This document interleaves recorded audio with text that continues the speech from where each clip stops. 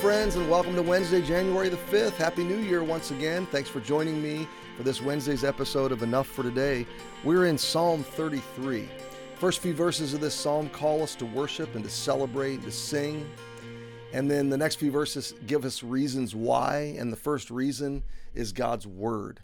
And we've been talking the last couple of days about the power of His Word to ground us, to give us a framework of understanding and truth, and to lead us in discernment and judgment, and give us our bearings in a world that seems to be losing its mind with every passing day. And so welcome to a world of confusion and chaos, but welcome to a word of stability and truth and hope and good news.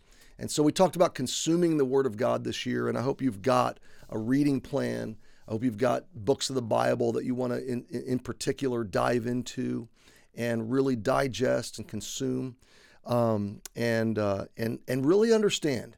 I like to get into a book that I don't know the whole view of the book. Like I did this past week, I did Ezekiel. I was preaching from Ezekiel.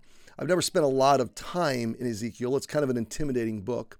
And so, I preach from the King James Version of the Bible for translational reasons. But this week I decided to pick up and read the book of Ezekiel in other translations. And I found it to be not nearly as intimidating, frankly. And I really enjoyed understanding the narrative of what was going on in Ezekiel's life. I used a good study Bible to understand a little bit of the background and the timing and the circumstances. And then reading those visions, it gave you a sense of the heart of God and the hope of His plan. God gave us these books in particular. Prophets were given to show us the heart of God. They were not given as like coded messages that we're to spend, lots of time in mystical imagination to decode. That was not at all the intention. That is not at all the intention of God. The ancient Israelites that received the book of Ezekiel were given that book, those messages, for a handful of reasons. Number one, repentance. God was calling back people that were far from Him to come back to Him before judgment fell. It wasn't theirs to try to figure out the nuances of the judgment or the end of time. It was theirs to repent. The second reason was warning. For those that were unrepentant, God was giving fair warning that if you choose sin and idolatry and wickedness, this will be your end. It's not going to go well. And the third reason was encouragement. Now listen, my friend, I'm a little off track from Psalms, but that's okay. This is good information. 3 reasons God gives us biblical prophecy: repentance, warning, and encouragement. And for the 21st century believer, you could also say mission, okay? Ours is to, and frankly, Ezekiel too, he was a watchman. We are the bearers of the gospel until these events come to pass. Some of them have come to pass. Some of them are coming to pass right now. Some of them have yet to come to pass. But when we get into the Word of God, we find out that He is true to His Word, and He will do some things that He's promised to do. And I said to the church on Sunday, because He will do some things, that means He is doing some things. He is active right now in our lives. Well, we pick it up today in really verses 6 through about 9 of Psalm 33. And so read it with me. By the word of the Lord were the heavens made, and all the host of them by the breath of His mouth. So now we get a sense of not only His word, but His power. Again, remember verses 1 through 3, celebrate God, praise Him, rejoice in His presence. Why? Why in 2022 should we rejoice? Well, number one, because we've got the Word of God. And number two, because the power of God is evident in creation, in our lives, and all around us. So we serve not only a God who's given us His Word to anchor us and instruct us and guide us, but we serve a God and we belong to a God who has given us His power. His power holds us and sustains us. So let's read about His power. The word of the Lord made the heavens, and the host of all them by the breath of His mouth. He spoke all of this into existence.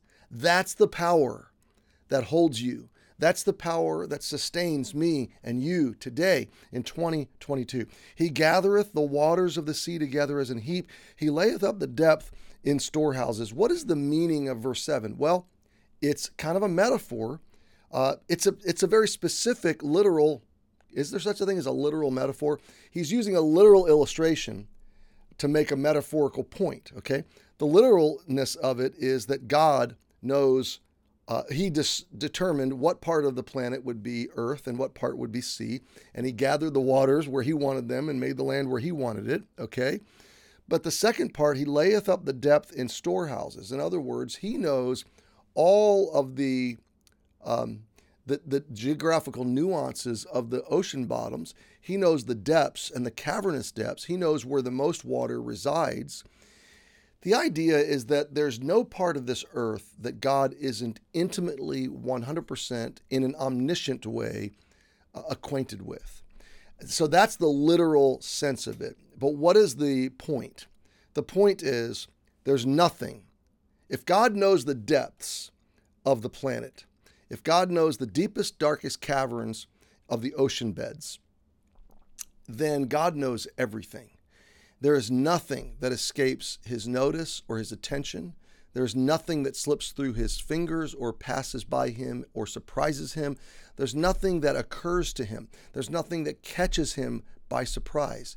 Now, this is so assuring, and it would have been assuring to a Hebrew worshiper as it's assuring to us today, because God is intimately acquainted with every detail of the world as we experience it and know it. Now, I don't know about you, but filter it this way for a minute.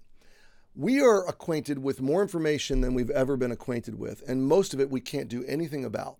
It comes into our eyes and ears and minds and begins to wreak havoc and emotional turmoil, but there's nothing we can really do about it in most cases. Now, in some cases there are.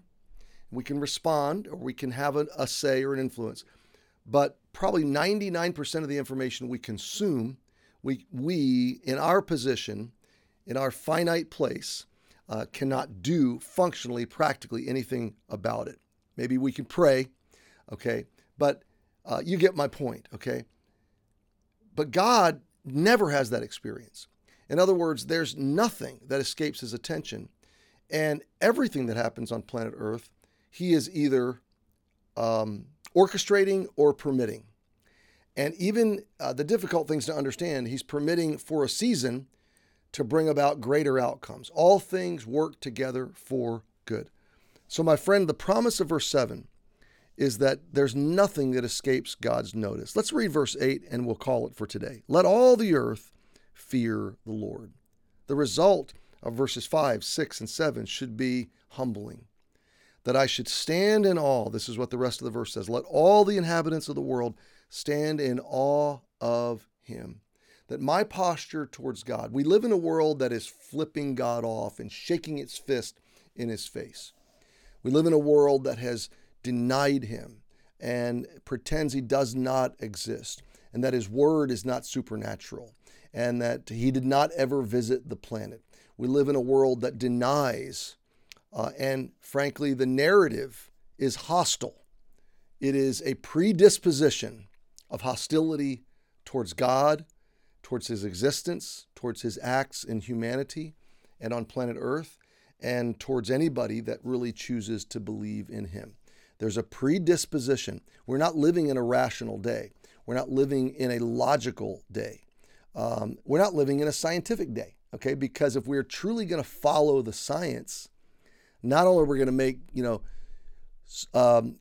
short-term conclusions about gender and about when life begins in the womb and things like that based on science, but in the big picture, science points to the existence of God.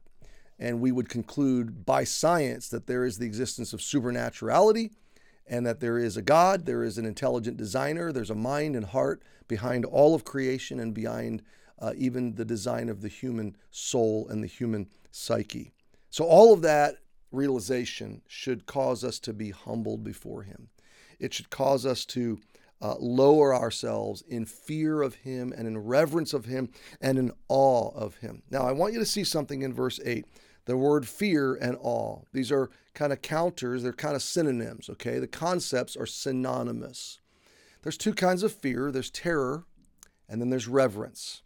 And when you hear in the Word of God that we are to fear the Lord, it's a call to humility and awe and reverence before Him. Now, my friend, if you reject God and you choose not to live in awe and reverence of Him, then He is terrifying. He is a force to be feared in terms of terror, okay? But when you know God, when you come to Him on the basis of faith, on the basis of His grace and goodness through Jesus on the cross, through the gospel, you're received into His love, and you live before Him in fear and humility and reverence and awe, and it simply changes your posture towards Him. And that's a good place to be. So, my friends, we serve a powerful God. He's good. He is for you. He loves you. And the call today is reverence Him. Stand in awe of your God. Rest in His power at work in your life today. Happy Wednesday, and we'll see you tomorrow.